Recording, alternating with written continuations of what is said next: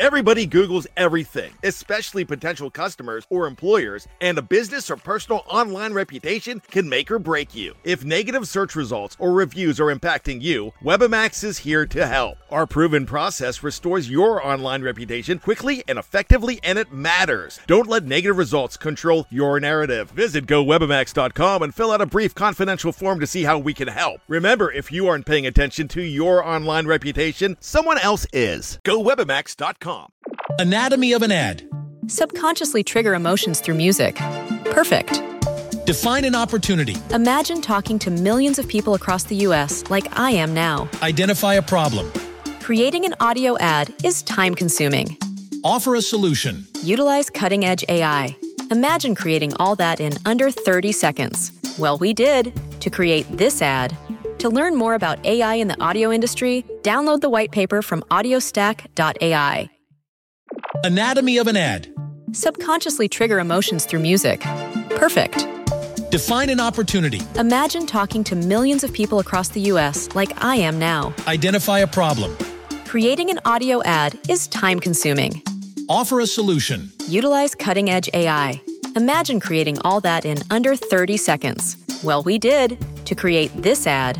To learn more about AI in the audio industry, download the white paper from audiostack.ai. Anatomy of an ad. Subconsciously trigger emotions through music. Perfect. Define an opportunity. Imagine talking to millions of people across the U.S. like I am now. Identify a problem. Creating an audio ad is time-consuming. Offer a solution. Utilize cutting-edge AI. Imagine creating all that in under 30 seconds. Well, we did to create this ad. To learn more about AI in the audio industry, download the white paper from audiostack.ai. The Raiders is a team that we don't care for. Something Bronco with Lord Lattimore Volkman, Jess Place, and Tim Lynch. Yes, my master. Get involved in the conversation at milehighreport.com.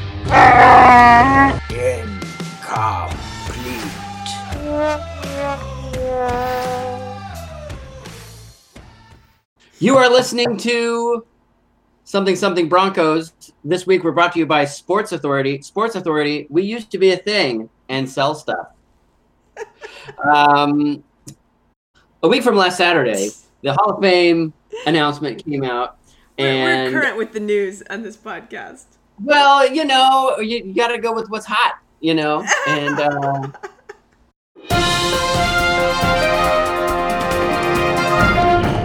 hold on, wait, stop the podcast. We have breaking news coming over the wire. It's actually the same wire that Columbus and Lindahl use. I call it Twitter. They call it the wire. It's all the same. Adam Schefter has announced Joe Flacco is going to be a Denver Bronco. No way. Bringing a mid-round pick, possibly probably a fourth round pick to the Baltimore Ravens for elite quarterback Joe Flacco. Elite Joe Flacco. Are we excited? Where's the parade? Fireworks? Anybody? This is a man who beat Peyton Manning at home and Tom Brady at home and won a Super Bowl MVP title. So, you know, it's like 2012 all over again. That was a fun year. And maybe it'll end differently this time. Can we have Raheem Moore play for every team we face? I would like that. Can we pull him out of the AAF? More of that to come in later in the show. But can we pull Raheem Moore out of the AAF to play for whomever we play? I'll be honest. I am not thrilled about Joe Flacco, but then I look at what we have.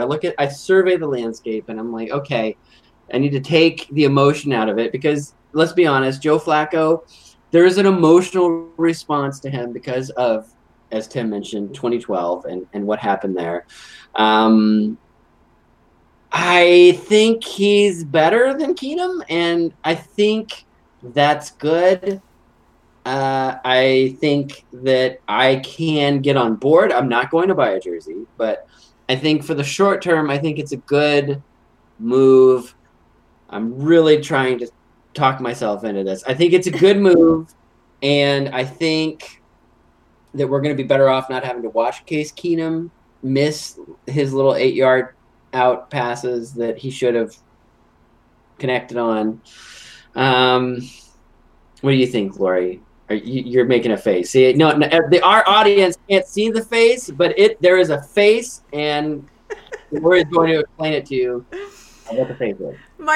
The face was when you mentioned Case Keenum and his 8-yard passes, because I was thinking, what we won't have next year is Case Keenum missing Demaryius Thomas at the 5-yard line on a 30-yard pass for a touchdown to win the game.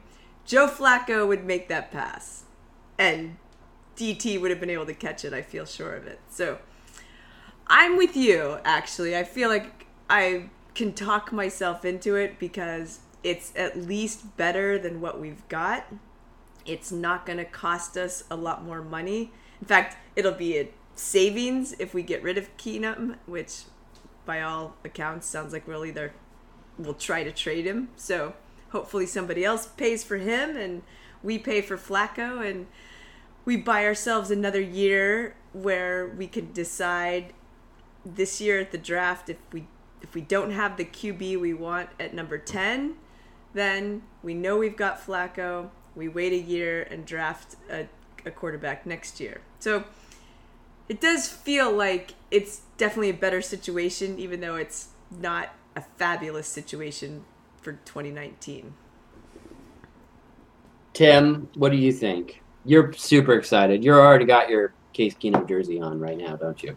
Oh yeah, this is like what I would have felt like if Mark Brunell had been signed in 2001. To yeah. Take the reins of the great Broncos organization a few years after, pulling my heart out of my chest and taking a bite, and then instead you got Steve Berline and his broken ass pinky. Yes, that was gross. The good news here, and what fans should probably focus on, is that it only cost a 4th-round pick, from what it sounds like, and the contract situation for Flacco is literally the perfect bridge quarterback situation. Case Keenum's was a perfect bridge quarterback if he was going to last 2 years, and he was so bad, it's like, oh my God, we got to find another quarterback badge. So, but Joe Flacco has no dead money in any of the next 3 years of his remaining contract. The Broncos have to pay him $20 million a year, but if they cut him, there's no financial. There's no guaranteed money that we'd owe him. Yeah, so there's there's positives there. $20 million is $20 million, but I'd rather pay $20 million for a quarterback that isn't good than pay, $10 million with a $10 million cap hit or dead money hit on a quarterback that sucks and we have to cut. So, all things said, if they're looking to bridge to something better in 2020. I'm perfectly okay with this. It may end up in another disappointing 8-8 season or something like that, but it just feels like Elway's really trying to bridge his way to a long-term solution to the quarterback situation. And those things don't grow on trees. People are like, oh my God, how could you draft or trade for Joe Flacco? He sucks. Who freaking else is there, buddy? Get Teddy Bridgewater. I guess. I mean, he is that he had one fewer Super Bowl ring and one fewer Super Bowl MVP. So and he played one game in 2 years, so it's like that's a risk in itself, And he could get injured just standing there again. Like, oh gosh, he's getting a hot dog. This could be bad. Like, it's not good. It's not good. Well. Okay, so here's the question. So if we do end up trading Case Keenum, where does he go? Don't care. Yeah, who cares? Well, hey, whoa. The San Diego as media people, as media professionals, I should say, where we need to guess because there's the Giants. You think the Giants? Okay, Tim, where do you think he'll go? Benjamin Albright on Twitter noted that friend of the show, Benjamin friend Albright. of the show. Oh, Arizona Cardinals might be in play for his services as well. That guy that coaches the Cardinals. That guy who just said Josh was his guy. That guy thinks Case might be his guy. Yeah. A lot of guys out there Yeah. for some reason. Yeah. His guy in waiting. Yeah. I'm going to go ahead and say Tampa because that's where quarterbacks seem to go to die. That's like where Jake Plummer's rights rest right now. So, with Joe Flacco moving to 5,280 feet in Denver, Colorado, what does this do to our draft prospects? How does it affect the strategy going forward? Tim? Oh, Lori, I mean. A lot of people are talking about the fact that this doesn't change their John Elway's potential pick of a QB, likely Drew Lock at number 10, but Mick Kliss, Friend of the show. Right, friend of the show. Not a friend of me, but a friend of the show. He indicated in a tweet, Elway's not going QB. Look for something else. But I kind of think that's probably true. I think John Elway will definitely go best player available at number 10, and he'll stay at 10 rather than trade up now. And if Drew Lock is there, that's probably a consideration. But if Drew Lock isn't there, or possibly between now and the draft, he feels good about Flacco, I think we'll likely go cornerback or maybe inside linebacker, since those are some really good, strong first round draft picks. Tim, what do you think? Yeah, Lori's exactly right. I was looking at Mick Kliss's tweet. He kind of alluded to the fact that the Broncos can now take the best player available at number 10 and then still draft a QB in the mid rounds, since they do need a young quarterback to get in the mix for that backup position. The big thing there is that if you look at Fangio's defenses in the past, he typically found ways to get very strong inside linebacker play. And if there's a couple of inside linebackers right around the number 10 spot, they might even be able to trade back and still get one of them. If that's the play there, then Joe Flacco would be the bridge to 2020, where, if they do trade back from number 10 to say, 17, 18 or something like that, and pick up some extra draft capital in 2020, it could give them enough wiggle room to make a big jump to secure a quarterback of their future at that point. And that might be part of, the long-term plan. It's just the draft is a crapshoot no matter what. You might get a guy this year, you might get a guy next. You just don't know. And with Joe Flacco, you can kind of be secure in knowing that if things don't go your way on draft day, you at least got a fallback. And Joe Flacco's a proven quarterback. He's not going to light it up, but he's not a one-year wonder like Case Keenum was. Joe Flacco's had some down years, but he's also had a lot of talent deficiencies on offense in Baltimore. So we'll just have to see. I think the draft is going to be a lot more fun now. I don't have to just sit there and go, okay, it's Drew Lock. I got to think about Drew Lock. Drew Lock. Where's Drew Lock? What is he doing? I can just start thinking about what's best for the team, and that's more exciting to me heading into April is options. It felt like we were pigeonholed into Garrett Bowles, we were pigeonholed into Paxton Lynch, and it just felt like that kind of stuff doesn't work out. And this puts the Broncos in position to follow up their home run of a 2018 draft with another potential home run in the 2019 draft. And that's how you build championship teams, is you hit on every draft for multiple years in a row. I think you both are right. I think you both are absolutely right. I think it's good that that we don't have to mortgage the future in this draft to go up and get whoever we want. Like now, John Elway, kind of in the flavor of what Lori was saying, he can just let the draft kind of come to him. And it's like, if there's a quarterback there, great, we'll take him. If not, like Tim said, we could just sit back and take the best player available, and we'll get that corner that we need, or that inside linebacker, or whomever fits the bill. Like, we're no longer under the pressure to, like, you have to get a quarterback now. And which is where we were with Paxton Lynch. He definitely felt the pressure to get a quarterback and to move up to get a quarterback. And then you get that quarterback, and it's that pressure that guy, because you moved up in the first round to get him, needs to be the starter. Now we don't have to do that. We have an option. And I think it's interesting. A lot of people on Twitter and in our chat room today were doing these comparisons of Flacco and Keenum. And the easy thing to do there is to look at the stats on paper. And, you compare their passer rating and their completion percentage and all these things. Keenum has this outlier year with the Minnesota Vikings where he had a great scheme and he had great weapons around him that I think really skew his overall time as an NFL quarterback. Whereas Flacco, he's had more time and he's average, but he's been consistently average there, consistently kind of above average. And that's an improvement, and I don't care who you are. Damn it, that's great. It should be an upgrade. It might be only a minor upgrade, but as a couple other people pointed out, his strengths will fit the scheme better than Keenum. So in that way, the upgrade might actually be a bigger improvement than we think, just by how the performance will turn out with the scheme around him. Well, and I think we're going to upgrade our line with Munchak at the helm, and I think that's going to be much improved, which is going to benefit. And it's not fair.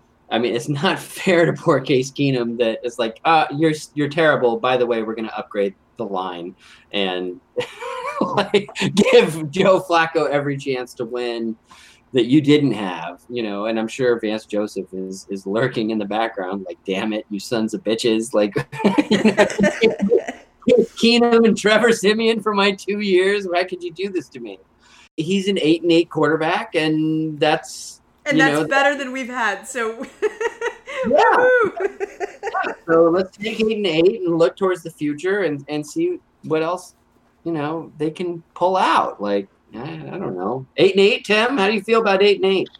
If the road leads to franchise quarterback, I don't really care.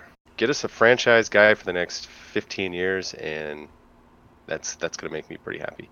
By training camp, though, we're all going to be 13-3. Here we go.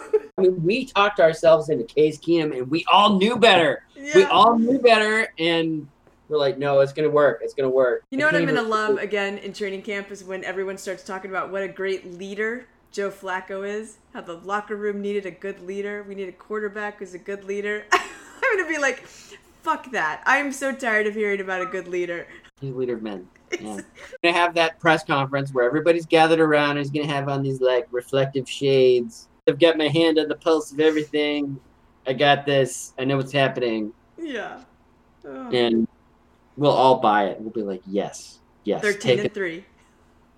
But okay, so unlikely but possible. What if our defense was like tremendously good, like it was for him in 2012 in Baltimore, and he just has to like Dilfer us to another Super Bowl? Like, is that possible? Like, is that wishful thinking that he could Dilfer us? Please Dilfer us. It's good. It's an upgrade. It's fine. Let's just roll with it. And we have better running backs, so yeah. I think another wide receiver is a good idea, and then you have 2 solid and 1 fabulous running back. I do think if we can fill in some big pieces on defense to go back to being a really dominant defense, get another linebacker and a cornerback, I think absolutely our defense can still be the thing that carries us. I think we have a coach who wants that to happen anyway. So we just need a quarterback who's not going to screw up. And Case Keenum screwed up. He got interceptions and couldn't figure out how to not get sacked. It was a disaster. It was a total disaster. So here's my question.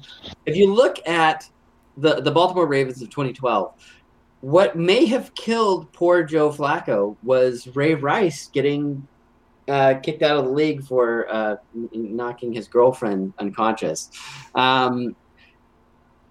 If he has a running game does that mean that Joe Flacco could maybe have a renaissance to what he once was in during that Super Bowl run with the Ravens?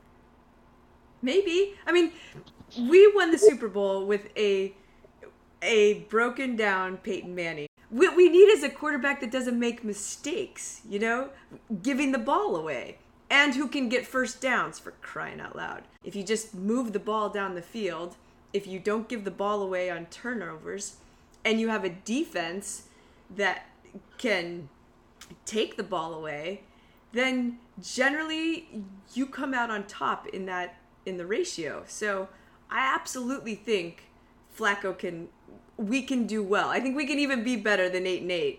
And that's kind of why Flacco actually gives us more freedom there. It allows us to use the draft and free agency to fill in other pieces and really build the team rather than just trying to figure out what quarterback we're going to get. So final thoughts on this breaking news and into something Broncos. Tim, you have any last enduring thoughts? 13-3, baby. All right. No, already. All right. We now rejoin something Broncos, already in progress. Thank you for listening.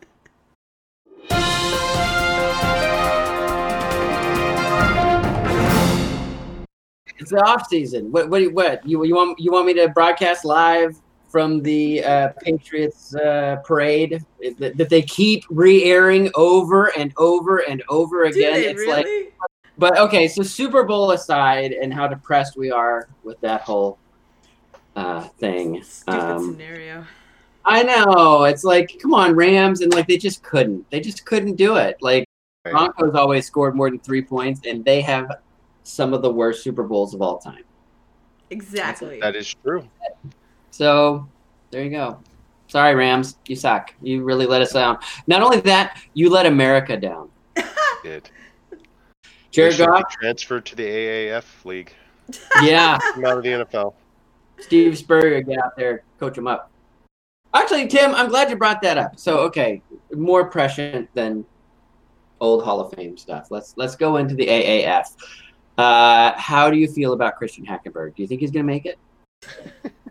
They were shut out. Paxton Lynch. Memphis. Well, Paxton I Lynch. said that in our chat room the other day, and I was like, okay, let's poor Paxton Lynch, he can't make it, and then I was reminded that Seattle signed him. I think the Seahawks are one snap away from starting Paxton Lynch in a game.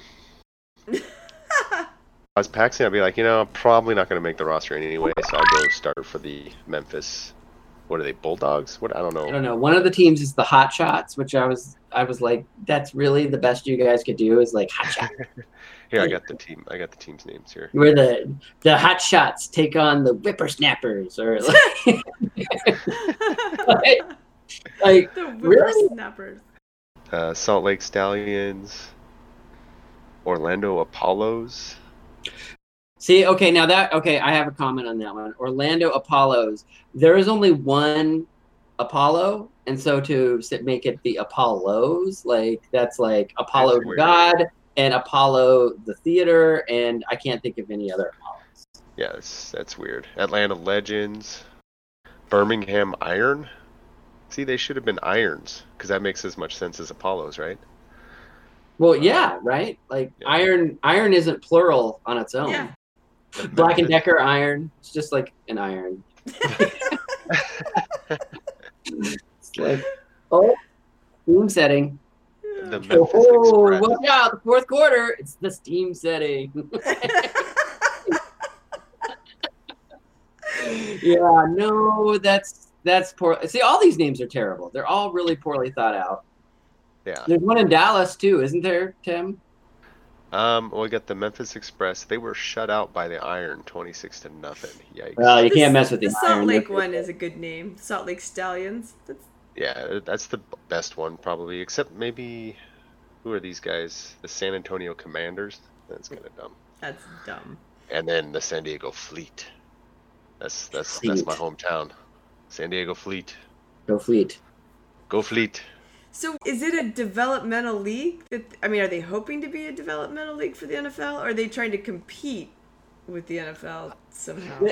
They are a kind of like pet project. Like Bill Polian is involved, and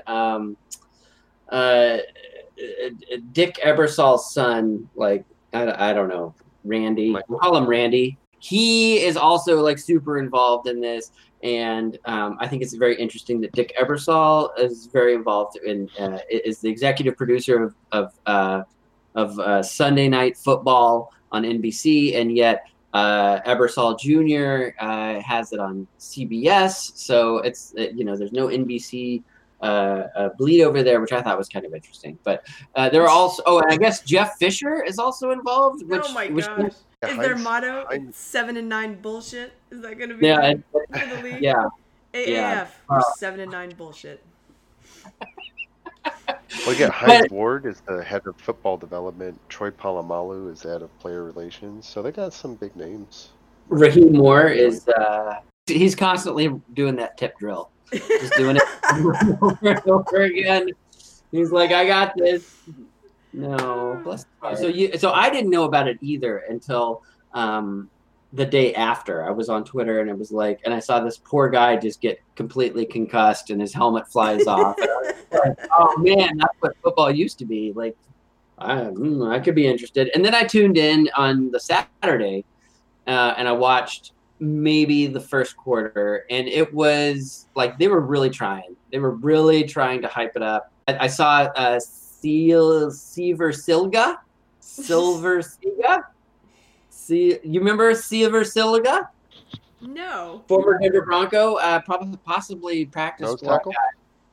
And they were talking him up. They're like, oh, he has a Super Bowl ring, and I'm like, oh, he got it with us. Good old Silver Silga. Yeah. I want to see Tim Tebow return to football. Right? Beautiful. Like, get him out there. They want him to play tight end. the old Christian Hackenberg to Tebow connection. I don't think we're ever going to see that. Afraid mostly because Hackenberg can't throw a football. Yeah, he's really Tim Tebow without the legs or the charisma or the or anything. Tim, how is Apex Legends going? You're not allowed to play while we record the podcast. Oh. In that case, So real quick, just because we have to touch on it, because we didn't touch on it, and we were so impassioned in the Mile High Report Slack chat room. Champ Bailey and Pat Bowlen are going into the Hall of Fame. Steve Atwater, unfortunately, is going to have to wait yet another year.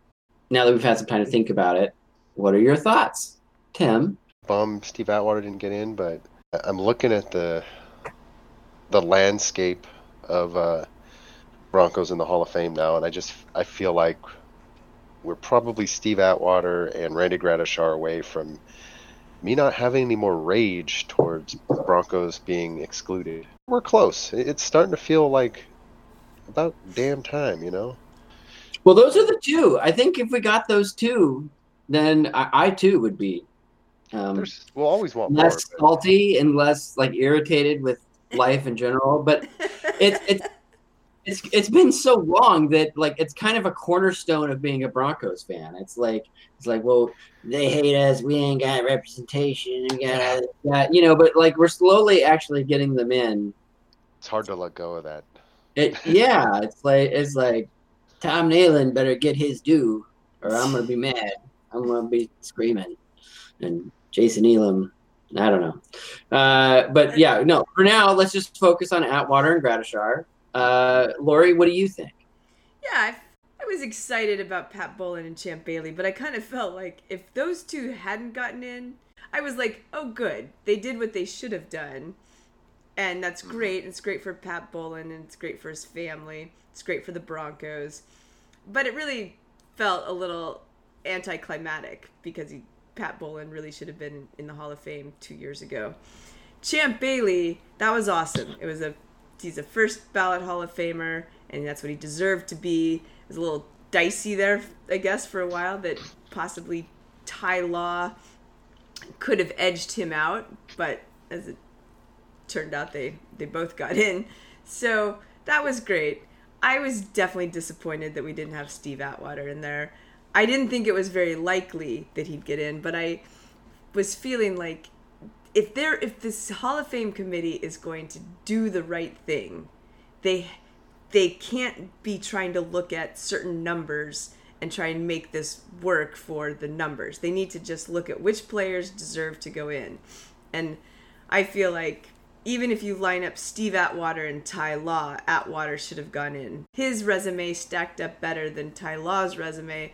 So I thought it turned out the way I expected, but that doesn't mean I'm any less pissed off at the Hall of Fame for for those voters for not treating this process the way they're supposed to, and picking players because of what they've actually done and because they've actually looked at the resume rather than looking at what team they came from or just because they know that player or they'd already made up their mind before they got to the vote. Ty Law is why I feel Jeff Legwold needs to step the freak down. You look at the only reason Ty Law got in is because the guy that presented him was he convinced me Ty Law was Hall of Fame worthy, and I don't even like the freaking Patriots, okay? And then you get to Steve Atwater and Jeff Legwold's like he's so dead inside. Steve Atwater is already a Hall of Famer. And then to see all the media people locally just circle the wagons and protect him and he does great things. He got Floyd Little in. He's like, you know what? I think the fans Floyd Lynn, they just hounded the senior committee all year leading up to that senior committee vote. I was part of that, and I just got frustrated. I mean, I'm sure he's a good guy, but it's like, you can keep covering the Broncos, keep doing your thing, but, give up the reins. It's not good. It's not good. And the fact that they showed the presentations for the first time this year on Twitter, I mean, it was like you see it and you're like, this is Steve's moment. This is when it's all going to happen. And you see it and you're like, oh my God, that's it. That's all that like I cannot believe that. Like, I mean, granted, it was only a small part, but like show some passion, show some conviction, show some interest. Steve deserved a lot better than this. I mean, I'm not asking for a Brian Dawkins like pump up, pregame pump up speech, but at the same time, I want something with a pulse. And poor Jeff. I mean, like, how do you look Steve in the eye after having that video leaked and be like, I did all I could? No, you didn't. Like, it's not true. And then, like Tim said, to have all the media come and rally around Jeff Legwold. I mean, even the public relations guy for the Broncos, I won't mention him because, Patrick. He's like, oh, he did a tremendous job, a terrific job, a great job. And it's just like, we all saw the video, guy. Like, to criticize him is not to belittle the man. It's to belittle, his obligation to the service that he provides for the franchise and for the fans. If you're not performing, you shouldn't be in that role. And if you are in that role, by all means, you deserve to get criticized when you are ineffective at that role. I mean, the buffet at the Hall of Fame selection committee, I mean, that comes at a cost. Like, you have to do your job for the fans of the franchise. You can't just show up and phone it in like he did. Like, it's terrible. Like, I think Pat Bowlen and Champ Bailey got in spite of Jeff Legwold's presentation. Actually, Jim Trotter did Pat Bowlen, and he also did Terrell Davis. So really, the real winner on the Hall of Fame committee for the Broncos is Jim Trotter. That's my point about the process. The fact that it comes down to those speeches, because these reporters are not actually, I don't think they're doing a lot of homework, looking at all 15 candidates and really looking objectively at those resumes. Otherwise, I don't think we have an issue with Steve Atwater. But the fact that it's going to come down to the reporter who happens to be in your region, who happens to be on the Hall of Fame committee, and he's the one that's presenting, it's left to whatever talent that guy has. And I agree. The local media rallied around Jeff Legwold because he's a great reporter. He's been a good reporter for the Broncos. He's been a solid journalist for ESPN for a long time, and he's a good guy. But you're right, Jess. His presentation was terrible. And the fact that it was going to rely on him inspiring these reporters to see that Steve Atwater deserves this. It's going to take a really impassioned speech to prove to them that this guy deserves it now. And the three of us should be in that frickin' room, for crying out loud. We put together a series of articles for 27 goddamn days, and we were pushing Steve Atwater far more than anybody else. For 27 articles and 27 days of Steve Atwater coverage, we never once had an article entitled Steve Atwater, he played defense and was a safety. Yeah, that's 2 articles. We could have had 2 days. Like what? Like, how does that enter into like the argument to present that to all those people? Like, no wonder they were bored to tears. They're like, yeah, no shit. We heard about him. Part of his speech was, safeties have had a hard time getting in the Hall of Fame. Steve Atwater was a safety. I mean, like, he almost made the argument against Steve Atwater rather than actually trying to promote him. Let's get to the good news. Despite all that, despite almost having Champ Bailey get pushed out by Ty Law, there was a lot of movement and a lot of traction from a lot of the voters themselves who said that Steve Atwater's time is near. So the good news is it feels a lot like how it felt with Pat Bowlen. I think Shannon Sharp too. You kind of got a little bit of a hint that their time was coming in the year or 2 years prior to their actual voting in. So I'm hopeful. I think Steve Atwater is going to get in within the next year or two. I think Steve Atwater's time is coming. It just pisses me off that they feel like, well, your time is coming. You're going to get in, so don't worry about it. Like, no, that's not the way this works. If you deserve to go in right now, you should go in. And I think it's dumb that they have a cap on how many people they'll put in that year. I think it's dumb that they use the speech as such a big part of it. You should be able to choose who's going to speak for you if that's going to be such a major deal. Right. Well, all right. So I have a solution. I bring to the table solutions. Instead of Jeff Lugwald up there with, he left his Flonase in the hotel room. No, what you do, because the NFL has thrived on television, and everything that they have done with television has blown up, like the NFL honors, and they're going to have the combine on network TV this year for the first time. There are all sorts of things that they do to make the NFL more TV friendly. I've got it. So what you do, NFL Films has this together. You just give them a production team, and the player meets with the production team, and they just edit down all the highlights of their career with whatever accolades they got, with whatever they did in the community, whatever they want. They can put together whatever they want to make the most compelling argument for them to go into the Hall of Fame. So rather, instead of having Jeff Legwold up there or Michael Clayton, droning on over the 8th cup of coffee that no one wants to drink, you just have this show, and it's like, here are the presentations, like, boom. And they should show those on network TV. Yes! Who doesn't want to see a highlight film? Everyone would want to watch it. It's programming for the Super Bowl weekend. But yeah, it's a television medium. It's a television sport. Let them put together the most compelling argument for themselves with whatever tools they need. And then have them be interviewed too, because hearing from the players why they think they deserve it would be awesome.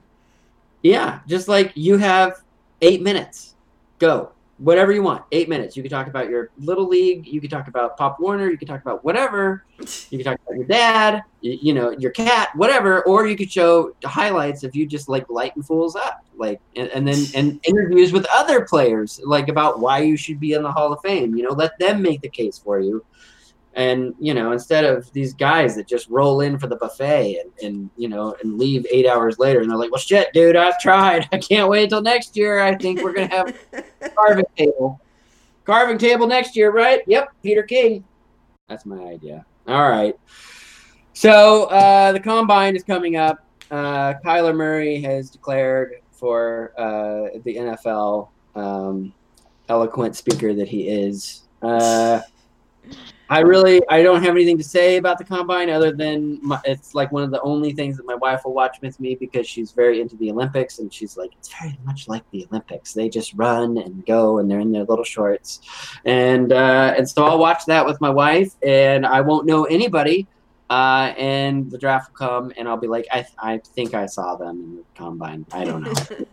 So it's kind of. Do you watch the combine, Lori?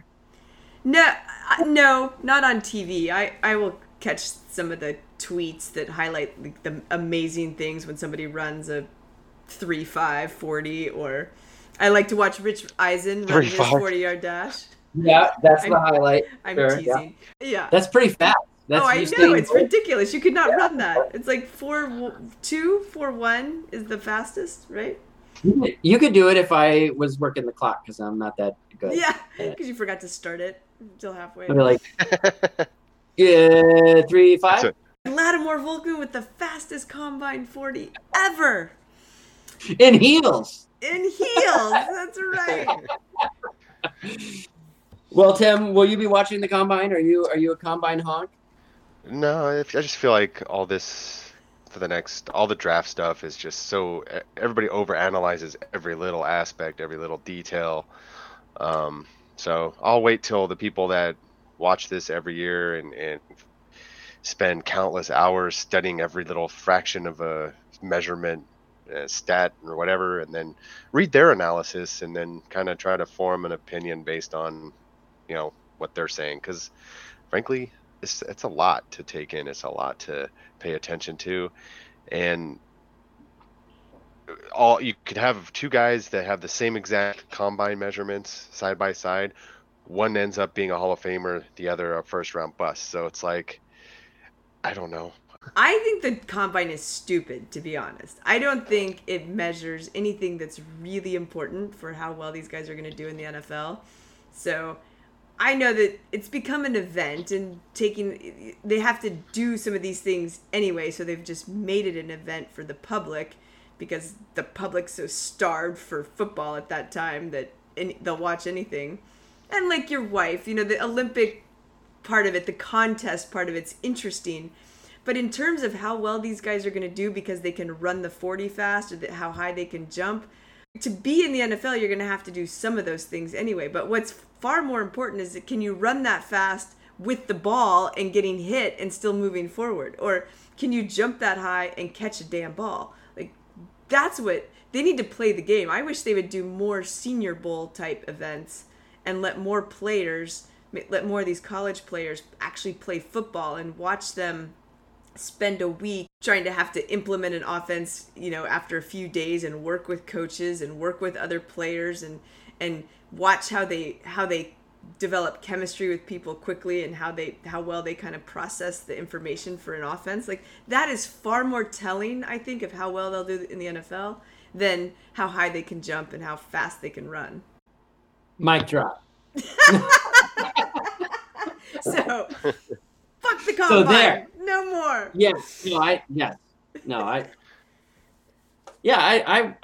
I'll watch a little, but it like they need to run the combine immediately after the draft so that you can watch it knowing who's who, like who went where, like, because at this point it's just like I don't know who any of these people are. I mean, and I'll be honest, like I love logging into our Slack chat for Mile High Report and seeing every day, like definitively, like we are sure that we are going to take this guy, and it is February. It is early February, and it changes day to day, and it's just like, oh my God, this guy, we need this guy. Like, and it's just like, the combine hasn't even come. Pro days haven't even started. Like, they're still in school. Like, it's not.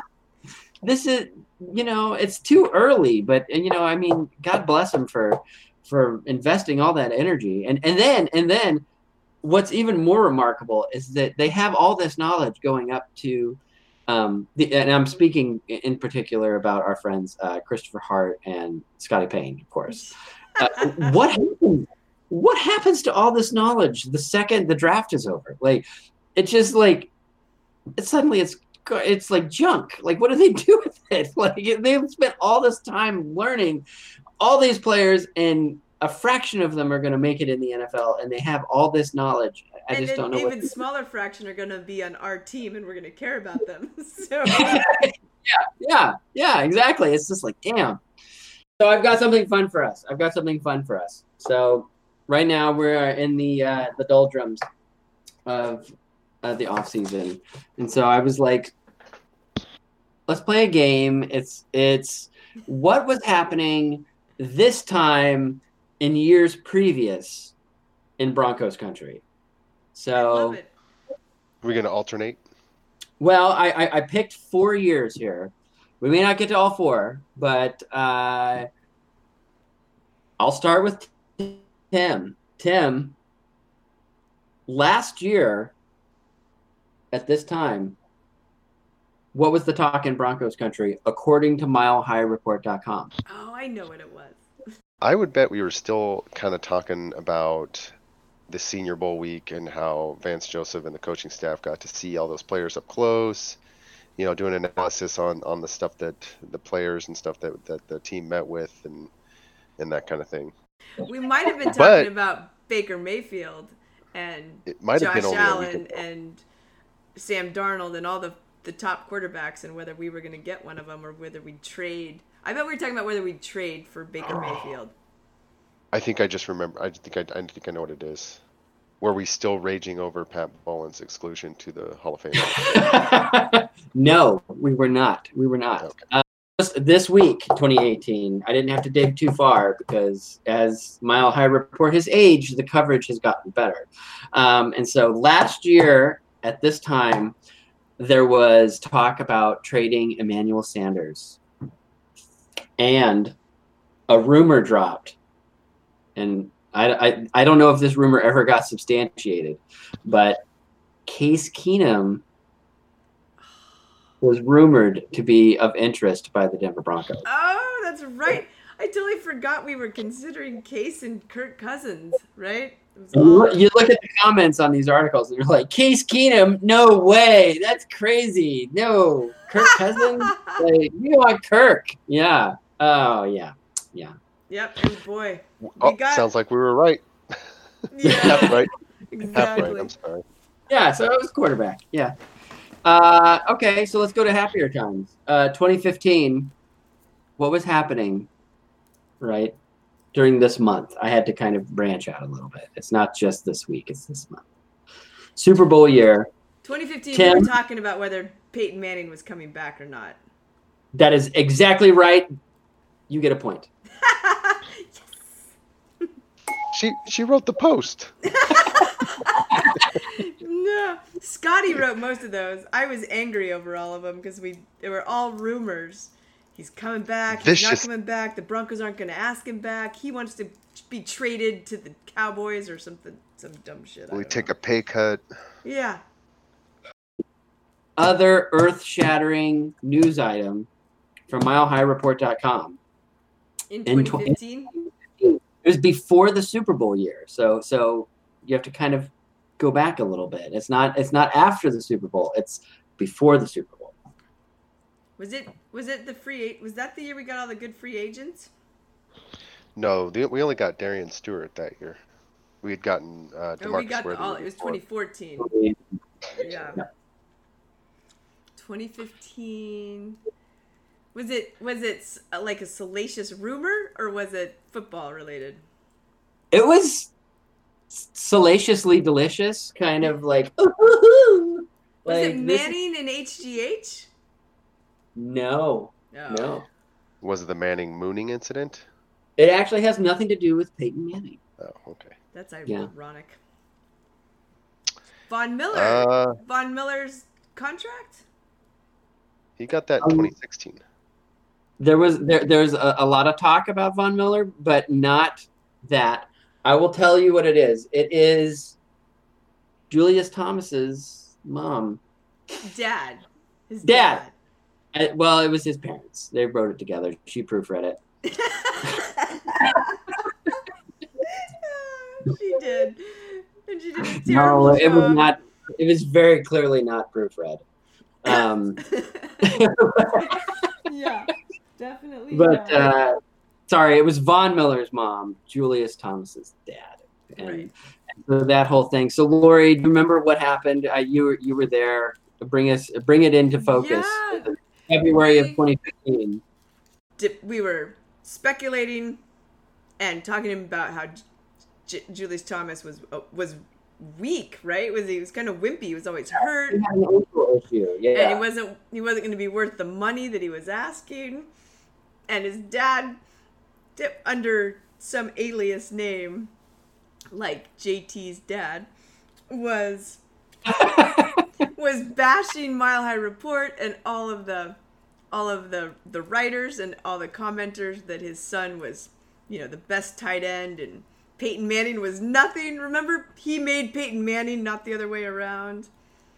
And he needs to go to the Raiders. Remember, it was all about the Raiders this and the Raiders that. He needs to go play for the Raiders. And the Raiders are awesome. And then he went to the Jaguars and broke his thumb like the first week of training camp.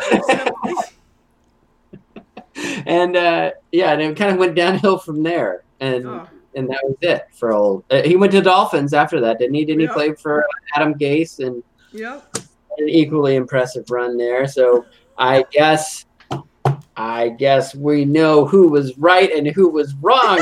Is right? Julius Thomas's dad and mom, maybe his mom, but his dad for sure. I'm gonna skip 2012. 2012. That's the year we got Peyton Manning. It's all quiet in February before all hell broke loose with the news of Manning becoming a free agent and all that. Like, it's funny if you look at the number of posts.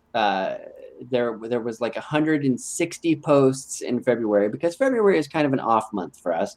And then you look at March and it's like 360. So clearly something happened, and the brain trust in charge of Mile High Report at the time got very excited and was very prolific. And Tim was anti-Peyton Manning, pro Tim Tebow. Tim was banned from Mile High Report. I was. All of 2012, I was banned. Really? Yeah. Yeah. All right, the mystery question. Let's do it. What is your favorite piece of Broncos memorabilia that you own? Ooh. Oh, I got a good one. I own the left cleat of John Mobley. What happened to the right one? Well, I have no idea. But I didn't get it. But a Mile High Report reader, when I first joined Mile High Report, and we did these little bios. In my bio, I mentioned the fact that I had a favorite dog named Mobley, who I got her right after Super Bowl 32. And I was trying to think of a good name, and it's a girl, and I thought Elway just didn't work with a girl dog, and I was thinking of TD, but I'm like, everybody's going to be naming their dogs TD, so I can't name her TD. And I was like, Mobley! John Mobley saved that game. That's the perfect name. So anyway, I had talked about my dog, Mobley. And so one of the readers, he's up in the Northwest, he contacted me. John Mobley had given him a cleat after a game, when you just walk off the field and shake hands and stuff. He had given him the cleat, and so he'd had it for 20 years, and he read my post, and he's like, I think she'd probably like to have the cleat. So he sent it to me, and I have a cleat. So, and one day you'll find the right cleat, and it will be true. I've actually tried to find John Mobley, on social media or just online, and see if I could contact him somehow. But do you guys know where he is? I thought I read he was coaching somewhere maybe. But he's been a very quiet ex-Bronco. We don't hear from him at all. I liked him. He was great. Yeah. John Mobley, where are you? I want to talk to you. I have your shoe. If you've been looking for it, I've got it. All right, so here's the question I have to ask, only because I know people will wonder. Have you tried the shoe on? Yes. gigantic. I would put it on too. I'd be like, okay, let me just see. You should see how it feels. Tim, what is yours? Sorry, I was blowing my Pause nose. your game. You're playing the game. Busted. No. You are so busted. It's a funny story though, because I have the similar kind of thing where a former staffer here, Captain Kirk, he's I don't know if he still goes, but he used to go to training camp every year. And Horn. Yes, Horn. And one year he just sent me out of the blue a hat that was signed by none other than Von Miller. Nice. Wow. So that's definitely in a glass case, and it's probably my most prized possession. Being an out-of-state fan, I don't have a lot of memorabilia that's not just the crap you buy out of Fingerhut or whatever. So I got one too. I was just looking at it. I don't know who the third person is. Captain Kirk mailed me one. Not Von Miller. I got J.D. Walton and Zane Beadle. You were not as good of a staffer, Jess. Yeah, he was like, there it is. That's hilarious. Tim got Von Miller and Jess got J.D. Walton. I don't even know who that is. Who was that? Well, and someone else. He was a guard, right? Yeah, it was all. There were all three. I don't know. It looks. Yeah, I don't know. Zane Beadles. Oh. And I don't know. 68. It looks like number 60. I don't know. I can't read the handwriting. It's all terrible. Yeah. Anyway, JD, thank you for the autograph. You're a match. Thank you. I have a ticket stub from the last game at Old Mile High against the 49ers. And the thing that kills me, and I've made life changes since this. I went there with my dad, and we were hosting like Place Family Christmas. My last name is Place, so it's like Place Family Christmas. And for whatever reason, like people had to go to the airport or something or whatever, and so we had to leave at halftime. And so like the whole like feeling of like goodbye to Mile High and all that, like I left Mile High looking back at it like as like a rock. It was still rocking because it was like halftime, but I didn't get to see like the fireworks when the stadium closed and like everybody's like crying and you didn't get to rip out a chair and take it with you. I know, I didn't get to rip out a chair or anything like that. And so since that day, I have never left a football game, a Broncos game, even like the worst blowouts of terrible football games until the clock is 00. Like I will never leave another football game until the game is over because I so regret having left at halftime. So on my wall, I was there for the first half, and damn it, Grandma, you should have taken a cab, airport, or whatever. Like it was history, and I willingly gave it up. I couldn't believe it. So there you have it. But that's my most valued item, because that's it's one of a kind. It was a great game, and the Broncos won, and they shut down the stadium. Classic style, and and I got to see all that in the newspaper and on TV, and the Broncos. And you're not bitter at all. I'm not. I'm like, God, Dad, we could. It's just 2 hours. Come on. I don't know. That's my grandma's fault, I guess. So this was something Broncos. Tim Lynch, Apex. What is it? Apex Twin. What is it? Lord Legend. Apex Legend. You can reach him on PlayStation Network. No. PC, buddy. PC. Come on. Oh, okay. You can reach him on Twitter, and he can tell you directly how you can team up and play which games. Which Tim games? 1978. LLV. And I am at Jezru. We are all writers and contributors for MileHighReport.com. It is an awesome place to be.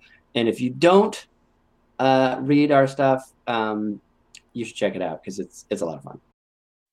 Lord, though we have lost Neil Smith to free agency and Steve Atwater to the Jets, still, we hope our beloved Broncos can bring home another Super Bowl championship and once again bathe in the glory of your light. Amen. Amen. Let's go. Let's go. Broncos. Broncos. Let's go, Broncos. Broncos. Let's go. You okay? Yeah, I'm ready. I'm fighting my center. You're messing up my mojo. Like, come on. Gosh. Okay. No, we don't do Valentine's. We're married. We've been married far too long for that crap.